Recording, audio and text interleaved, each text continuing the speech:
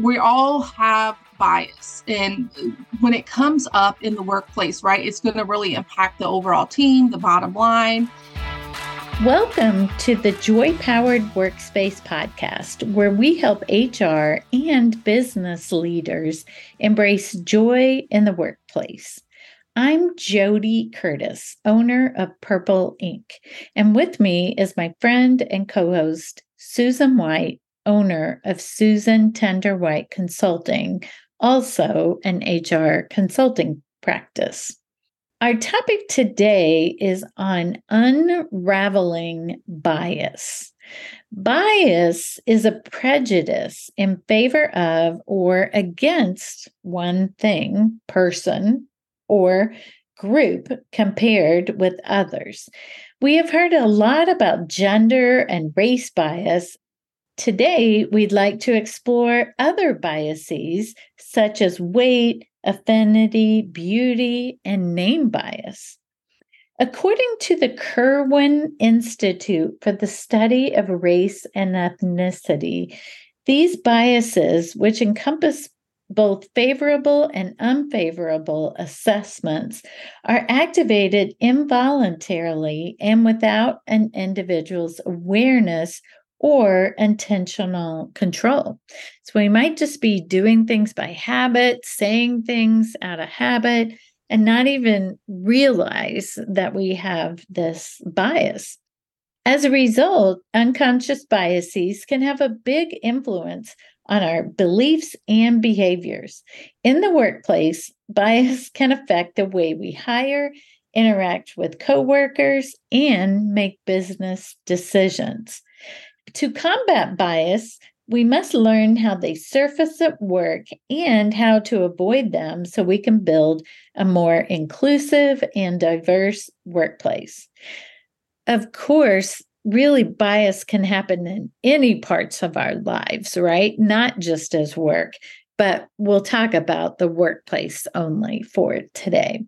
Whether we realize it or not, our unconscious biases influence our professional lives, from the way we think to the way we interact with colleagues. They can lead to skewed judgments and reinforce stereotypes, doing more harm than good for companies when it comes to recruitment and decision making. Note that bias itself is not good or bad. It's how we deal with it.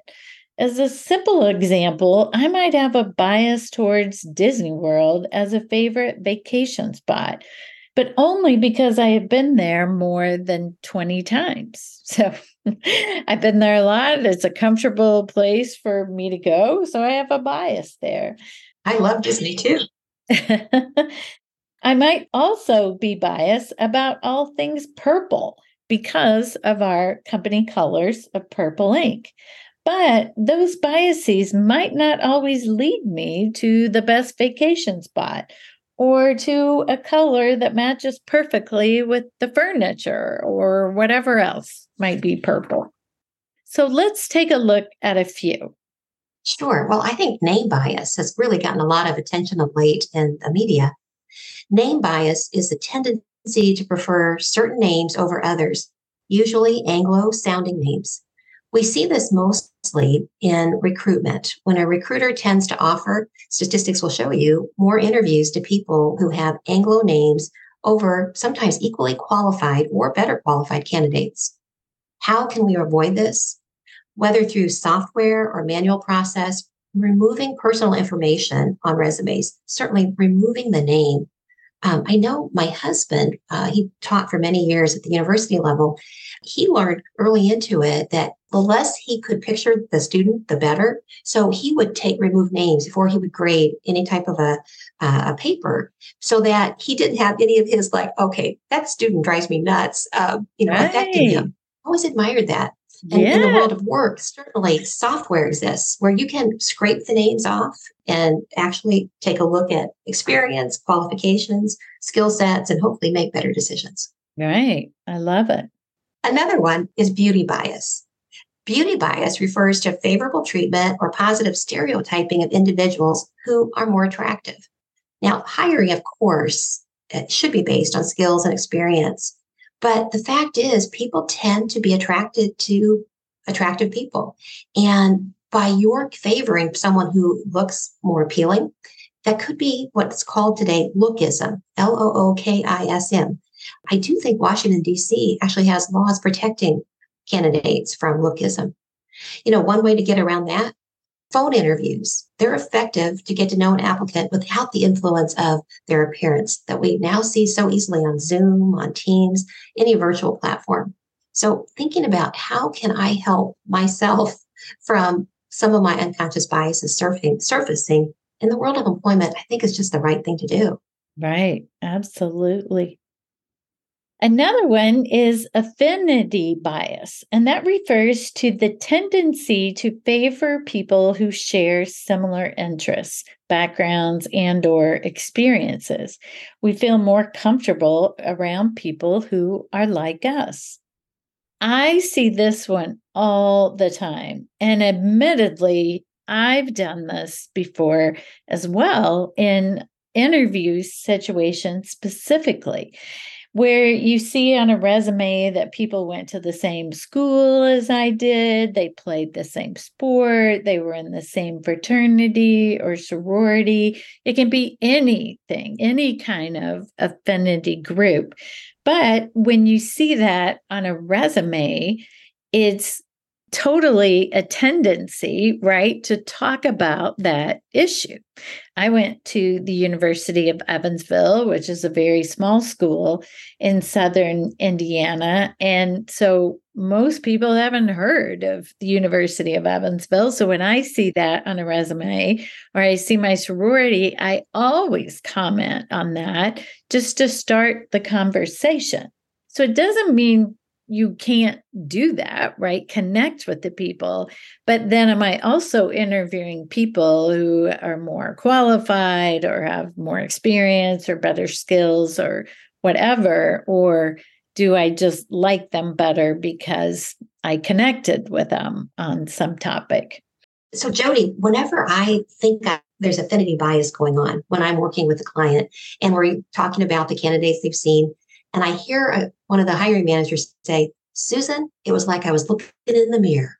I couldn't get over this candidate, how similar they are to me. I really think that they would do a terrific job. I'm like, okay, ding, ding, ding. I think we've got some affinity bias. Yeah. Or if I hear a hiring manager say, Susan, that person was like a mini me. I just couldn't get over it. I'm like, wait a minute. This person's identifying way too much with the candidate. Could that be clouding their judgment? Yeah, of course it can.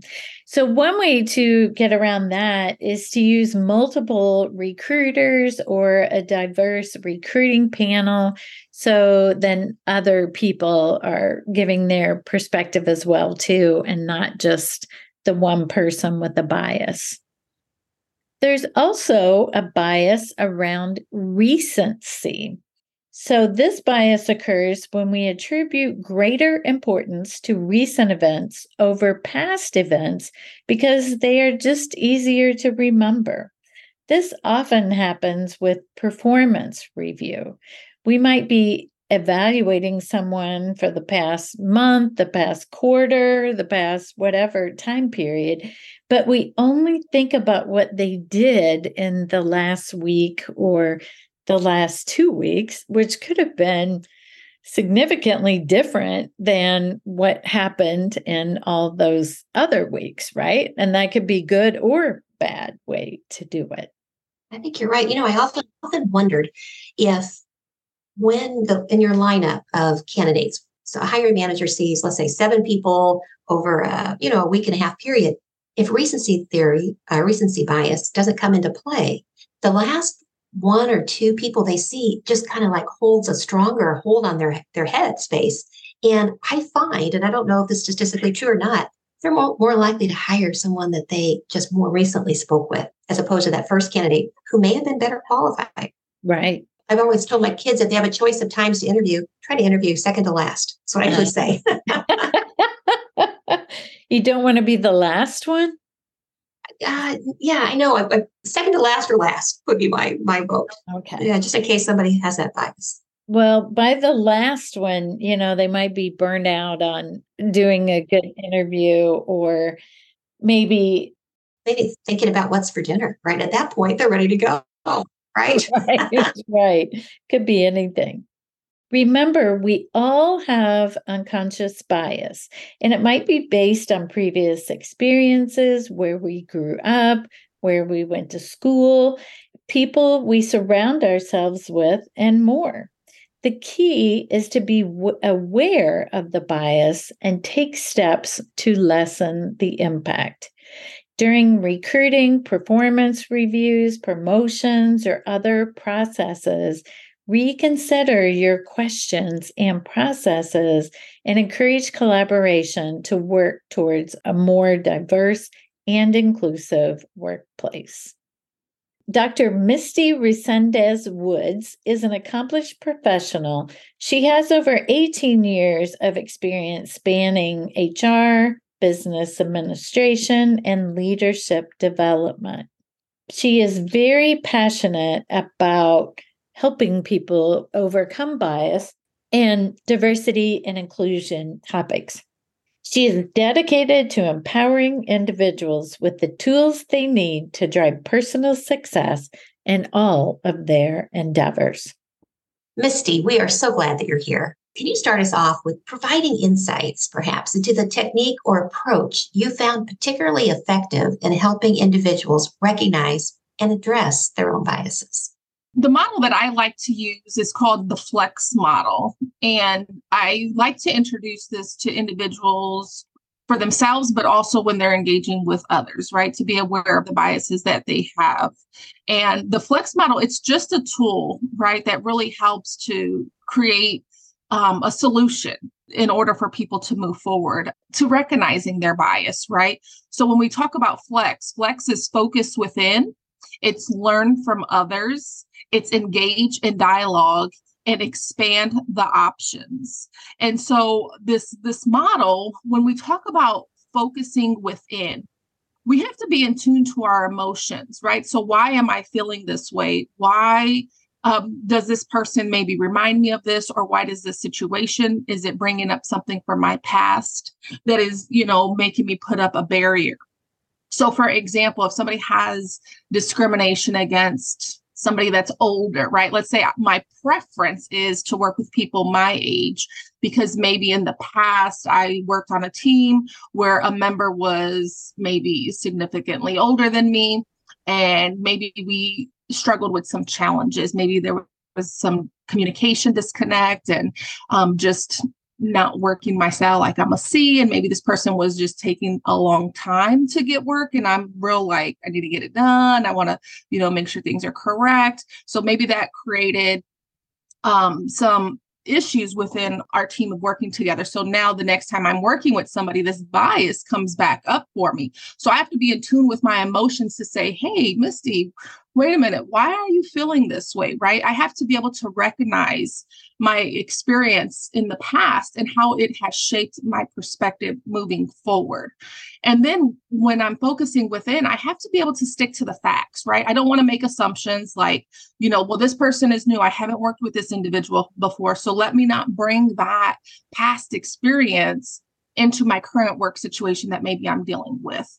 And then I need to turn that frustration, maybe that I'm experiencing, more into curiosity to say, okay, let me learn more about this person and, what kind of maybe workflow that we can have working together. So that is the focusing within.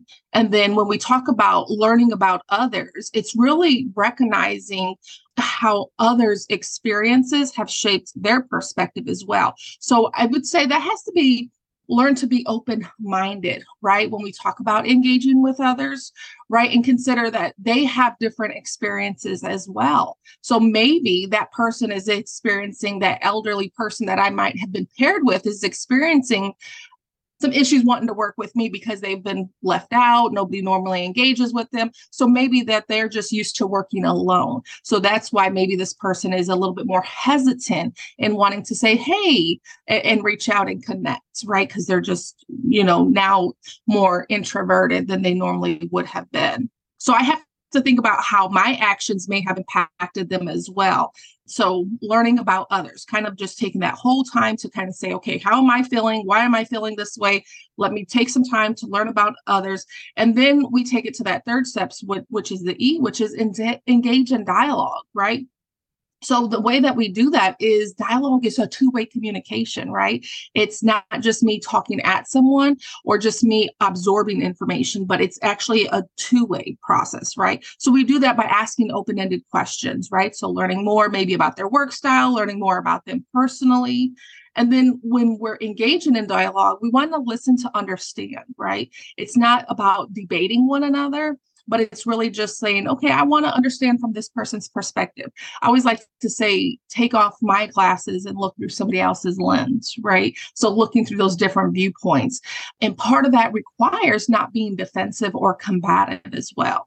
And then we want to expand those options, right? So we want to brainstorm ways to work together. What's going to be our solution moving forward? Maybe this is an opportunity for me to share, hey, this is my preferred work style. What is yours? And then I can take that into consideration when we're working on deliverables moving forward. So again, just being flexible about different ways to reach common goals and just really, to continue to be, open-minded and be flexible. I love the flex. And that really, I think the focus, the learning, the engaging. I was so anxious to hear what that X was going to be. And I went, expand. Expand. I get it. Yeah. Acronyms help me. So thank you for that. Flex. And is this model is it a widely known out there in the world, or is it something you see really emerging? This is something that I see emerging specifically in the DEIB space. This is a model that really helps individuals to really say, okay, let me really just take a moment to see why I might have some hesitation. Why do I have a preference, right? I use this a lot you also see it in leadership models as well, because even with leadership, we tend to have preferences, right? Of who we want to work with. We want to work with our high potentials before anybody else, because we know what to expect from them. We know what they're going to deliver upon. So it's just easier as leaders for us to engage with them. So it's really, I've seen this being applied in both DEI and leadership spaces. Terrific. Well, thank you for that. Yeah, I was just thinking that as well, that I love that model with regards to bias or discrimination, but that it could be like a great conflict resolution model too, right? Yes. To walk through. So that's good. And Misty, can you share with us maybe a specific instance where you designed or implemented a program aimed at mitigating bias among employees? Yes. So when it comes to mitigating bias in the workplace, right, we all have bias. And when it comes up in the workplace, right, it's going to really impact the overall team, the bottom line. But some of the most common biases that we see is like perception bias, where it's like, I want to make a stereotype against a group, or we have affinity bias, where it's just like, I want to be with this person because of their behavior, or I don't want to work with this person because of their behavior. So think about people's work styles, think about their strengths, things like that. And then we have like the halo and the horn effect as well. Like, ooh, this person's great, maybe because they're in a position of title or they've been with the organization a while. So people kind of idolize them so they can do no wrong. But then there's the horn effect and you're like, well, I'm not too sure about this person. So we kind of see them as maybe not adding as much value to the team or the organization. So what happens is in teams, we start to see all of these different biases occur, right? And therefore, we're not going to have a good working team. And so one thing that we want to do is, first of all, we want to address this. So just bringing attention and awareness that bias exists and each and every one of us have this, and that we have to be willing to call it out from one another. And that the leader has to be willing to speak about it as well, right? The leader has to be able to address the concerns that they may see, right? And again, going back to their own bias that they might have, stating that, well, I know that this is my high potential, my high performers. So, let me engage maybe this project that I have on somebody else instead of always going to them, even though it might be an amazing project for this high performer, we have to be aware, right, of what kind of bias that we have. So first of all, it's about questioning ourselves, right? What bias do I have? Why am I thinking this way? And then it's about addressing it with others, making sure that others know and are questioning, do I have bias going into the situation? It's about pairing with others and also processing, because we operate in life with blinders on sometimes, and we have to make sure that we're just not going down a one-way path, and we're not being able to see the whole picture. So it's thinking about that, and then it's addressing it, right? So providing individuals with the opportunity to see, because 99% of the time we don't want to admit that we have bias. We just kind of operate in life. So providing tools and resources for individuals to assess themselves, like Harvard has this IAT assessment. So what that is that individuals can go onto this Harvard website, and it's called the implicit bias test. And you just click on some, like it tells you like the H and the K, for example, just push H or K when a picture comes up. And again, it kind of measures our assessment. As soon as we see something, we automatically make an assumption. That's just the way our brain is wired. And then, this IAT test from Harvard will print out a report to say, you tend to have bias in this area, or you tend to lean more towards this area. So then, therefore, it gives us something to work towards too, to say, okay, I know now, I can see that I do have bias. It's not just somebody telling me, right, that I have bias, but I truly do. So what is going to be my path forward? How can I begin to move forward? And so what I talk about in the programming is really to establish accountability partners, right? Either that be the supervisor with the employee, or the employee with another employee, in order to say, okay, here is going to be some action steps that I can begin taking today, right, in order to address the biases that I have. And so, again, those things that you can begin doing today is like, check yourself, who does this person remind me of? Or what situation is this person reminded me of? Does this person, have a particular influence or impression? And why do I feel that way? What are some other things, right, that are kind of maybe making me think about this, where I may not want to work with this individual? So asking yourself these hard questions before maybe you say something, where it could be offensive, because our words can hurt. And once our words are said, we cannot take them back, right? There's going to be an emotional response that this other individual might have. So the goal is that we don't want to create harm to others. We call these microaggressions, even though we're not having any malicious intent when we say these words, the words still hurt others. And so therefore it's harder to come back, right? When we're working on teams, especially in that workspace, it's more challenging to come back and try to say, oh, I didn't mean it that way, or I apologize, right? Like that hurt has already been done. So it takes a lot longer to try to help those individuals heal from that. So some things that I would say as a takeaway is to have employees or managers or supervisors or teams to host a brown bag discussion, right? To say, hey, let's come together. Let's talk about, maybe some biases that we might see in our workspace. And what are some things that we can do about it? I would encourage individuals to take the IAT test, right? And say, okay, what can be a personal plan for me? What are some things that I can begin doing differently to move forward? I would say to seek out working on projects with people who are different than you, right? It helps us to learn more when we learn someone's story and their experience, we now see that person on a different level. We're able to connect with them more versus just saying, oh, that's Jody who works in accounting.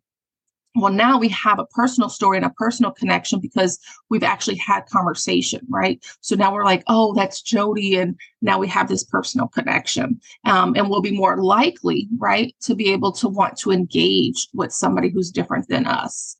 I think that is so true. And I could just think times in my life where there was people I thought I wasn't so sure of. And then I got stuck on a road trip with them. I come out of that road trip. I love this person. They are like the best. The more time you spend with people, the more you can unravel and realize that, you connect on different points of reference. So it's wonderful.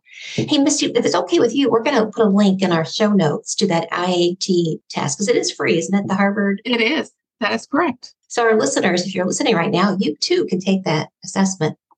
Could I ask you, you mentioned as one of your suggestions that have brown bag lunches, have real discussions. How could we as employers make sure that that's a safe environment? I think people are so afraid they're going to say something that's going to offend somebody or is going to come back to, cause a charge or litigation for the organization. What tips do you have to really create a safe environment for those kind of discussions? A great question. So, in order to create safe spaces, we're in the DEIB space now starting to pivot to more brave spaces.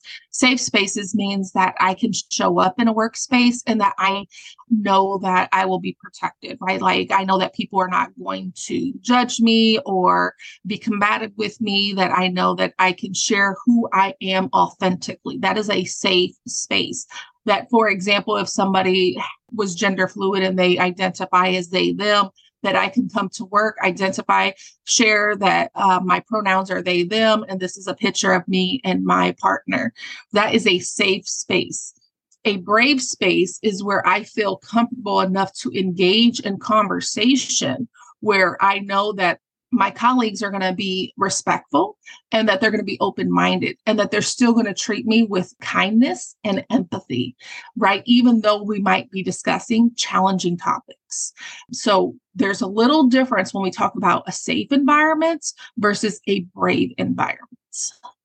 I love that. Is there anything employers should do or any rules of the road that need to exist for a brave space to be successful? Is it like everything that happens in Vegas stays in Vegas? How do you make sure that people really feel comfortable being in a brave space?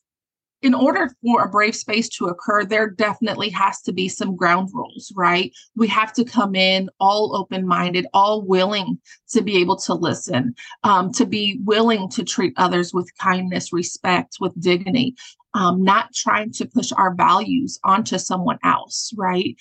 Even though that they may not align with one another. In safe and brave spaces, we agree to respect each other for who they are. And so that's how we are able to create those spaces where we can have open dialogue, right? And to really create an environment that's comfortable for everyone to truly show up. Organizations are aware when we create safe and brave spaces that we use inclusive language, regarding any kind of discussions that might come up during this time. In addition, sometimes it's helpful to have leadership on board with these brave spaces and to support these brave spaces to ensure that everybody is respecting the ground rules and that they're held accountable if they're not. Because what will happen if leadership doesn't support, or even the other employees, right, are not really supporting these brave spaces, it's going to create hurt, right? We're going to begin harming our employees, and they're going to start to fall back and disengage, and that whole quiet quitting because they don't feel like they belong. It's almost like, hey, you call open the space and you say you want me to be who I am, but yet you don't truly respect me for who I am. And so therefore, when people don't feel safe, it goes back to that whole Maslow's hierarchy of needs, right? If we don't feel safe in our environments, we're not going to be able to produce. We're not going to be able to think. So think about our bandwidth. Like if we're tasked with working on a big project that day, or if we're engaging with a client, how do you think that interaction is going to look? It's not going to be very successful for the organization or for the team. So there's going to be a lot of pressure on these individuals who are feeling more attacked and maybe just like they don't belong because they're being questioned or they're not being respected by their counterparts. Misty, I'm learning so much today already. I've heard of safe spaces for a long time, but I hadn't heard that word brave spaces. And I love that. It's such a powerful word, I think, just to put in front of us. And by the way, I have also taken that Harvard Review implicit bias test. And I don't know, it's probably been 5 or 6 years since I did it, but I was horrified actually to find that at least at that point that I had a bias against people with physical disabilities. Like it was such an eye opener for me, but yet I knew it was true because I could then look back and say, not that my intention was ever to be uninclusive with that group, but that I had made assumptions at different times about what a person could or couldn't do or might enjoy or not enjoy because of that physical disability. So I think that's a really powerful thing. Now, having said that, that was sort of, for me, it was self-awareness, and then I became more intentional about it. But can you tell us a scenario where you coached someone to overcome a bias or a few bias challenges? Yeah, I recently had a situation where I coached an individual who was expressing their dislike for the organization's policies moving forward regarding gender identity and felt that they should not have to put their pronouns in their email because the organization was moving more towards inclusive language. And the individual felt like identifying as she, her in her email would mean that she was accepting that it's okay for individuals to identify as they, them, and was not comfortable with doing that. So just really had took some time. It was one-on-one coaching that I did with this individual and worked this individual through from tolerance to accepting of others, right? When we are tolerant, right, we're not very open minded. We're not going to be able to work together fluidly like we need to in the organization. And this individual felt that it was impeding her personal values and beliefs by being forced to accept this inclusive language and have to identify herself by falling into, the workplace policies. And so during this time, just with work and creating awareness and helping this individual move from tolerance to acceptance. That was my goal. And it's not asking this individual to change their values or beliefs at all. This has nothing to do with values and beliefs. This has to do with respect. This has to do with being open-minded. This has to do with having empathy for one another when we come to the workplace and when we engage with others. And during our time, I presented various case studies and tools and resources for this individual to see how if we hold this tolerance against others, how it can impact our workflow when we engage with others who are different than us. And it could impact our customers. So if I have this bias, right, it's going to impact everybody that I show up with that might fall into that category. So that was kind of what we did is we just took some time to really unpack, what are some ways that I can connect with this individual to just create this awareness. Once you have the blinders removed, it's easier for people to start unraveling their unconscious bias and start to move forward. Oh, that is terrific. Well, Misty, we ask all of our guests a joy-powered question. And the one we have for you today is, what is one small step people can do in the area of trying to unravel biases that would create more joy at work? I would say be kind. The easiest thing you can do is just to be kind to one another and be curious. I think those are the biggest key takeaways that I tell everybody that I'm working with is to stay curious about one another. Because what happens if we're not curious, we lead with those assumptions that we've had about somebody. And sometimes these biases are developed off of things we've seen, heard in the media, right? And things that we've been told by our family, our community, the news. And we really don't have an interaction with somebody, but we already have this bias. So stay curious. I love it. Thank you. Yeah, great answer. So, well, thank you so much for joining us today, Misty. It was really eye-opening for me. Really appreciate it. Thank you. Well, thanks for having me. Jody, it's time for our listener question. We always welcome questions from our audience. This question comes from one of our podcast listeners in August. What is the most common mistake in meeting etiquette?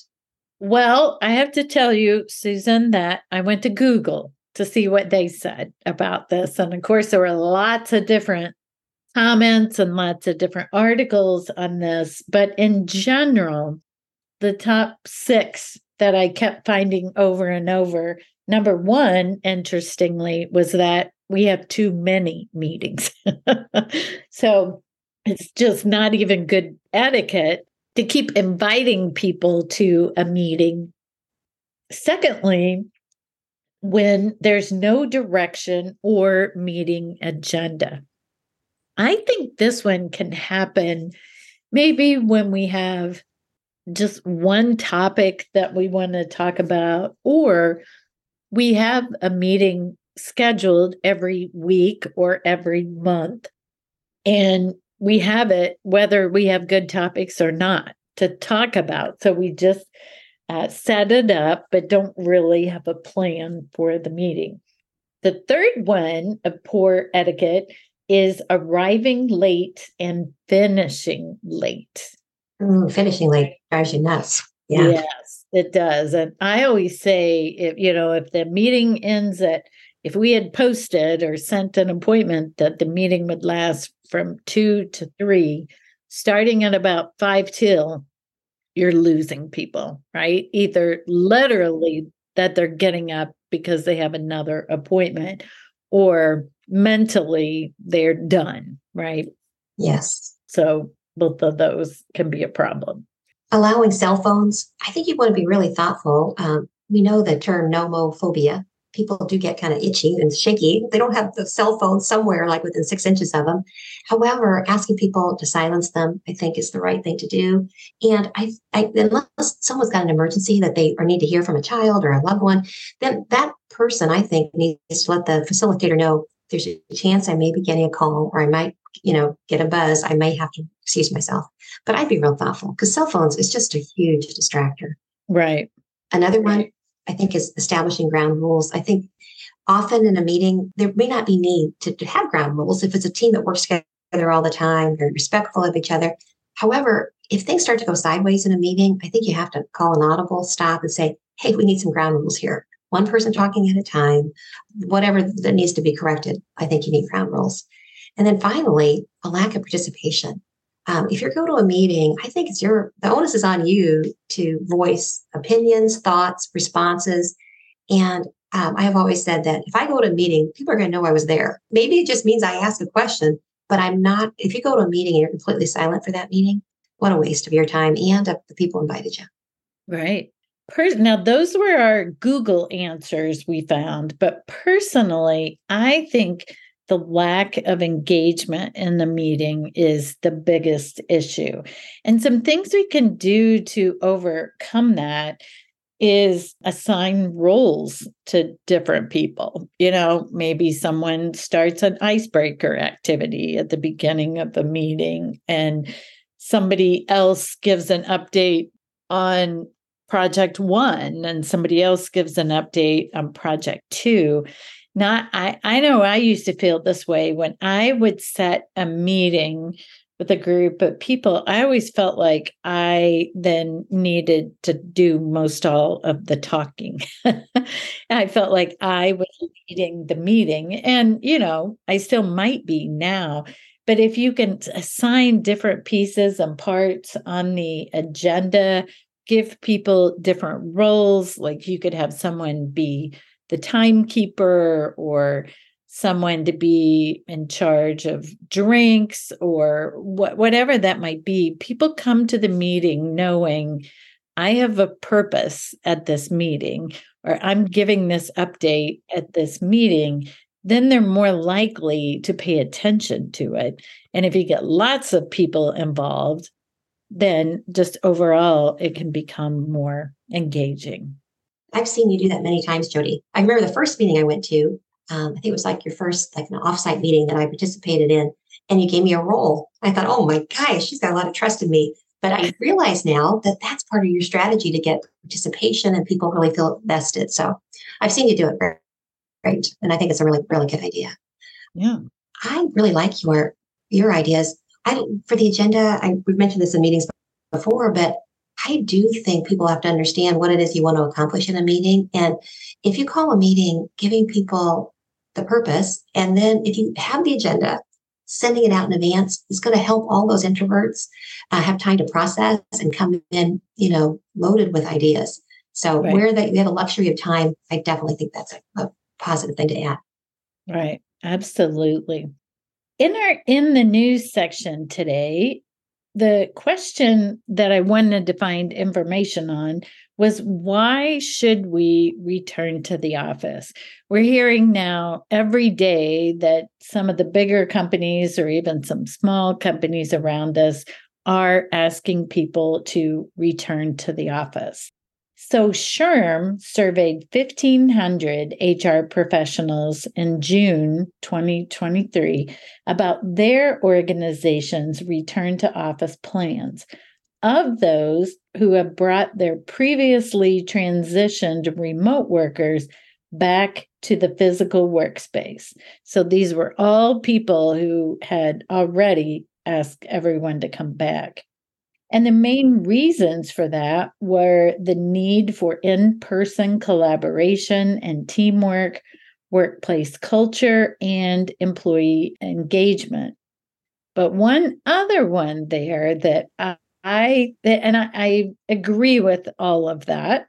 But the fourth one was leadership preferences. And I have to tell you, when I read that one, I kind of gulped on that, because I think if the owner or the C-suite think everyone should come into the office, so we make a rule that everyone has to come to the office, that might not be the best answer, right? Or it might not be what most of your people want. So unless you can actually share, right, that, hey, we came into the office for a week and our productivity numbers went sky high. And I think that's true in some places, that people will be more productive to come back to the office. But I think those leaders need to have a specific reason before they just say, I like to come to the office, so I'm going to make everyone else come to the office as well. I think you're right. And one of the things that I'm seeing play out is that I've seen C-suite or owners say, I want everyone back.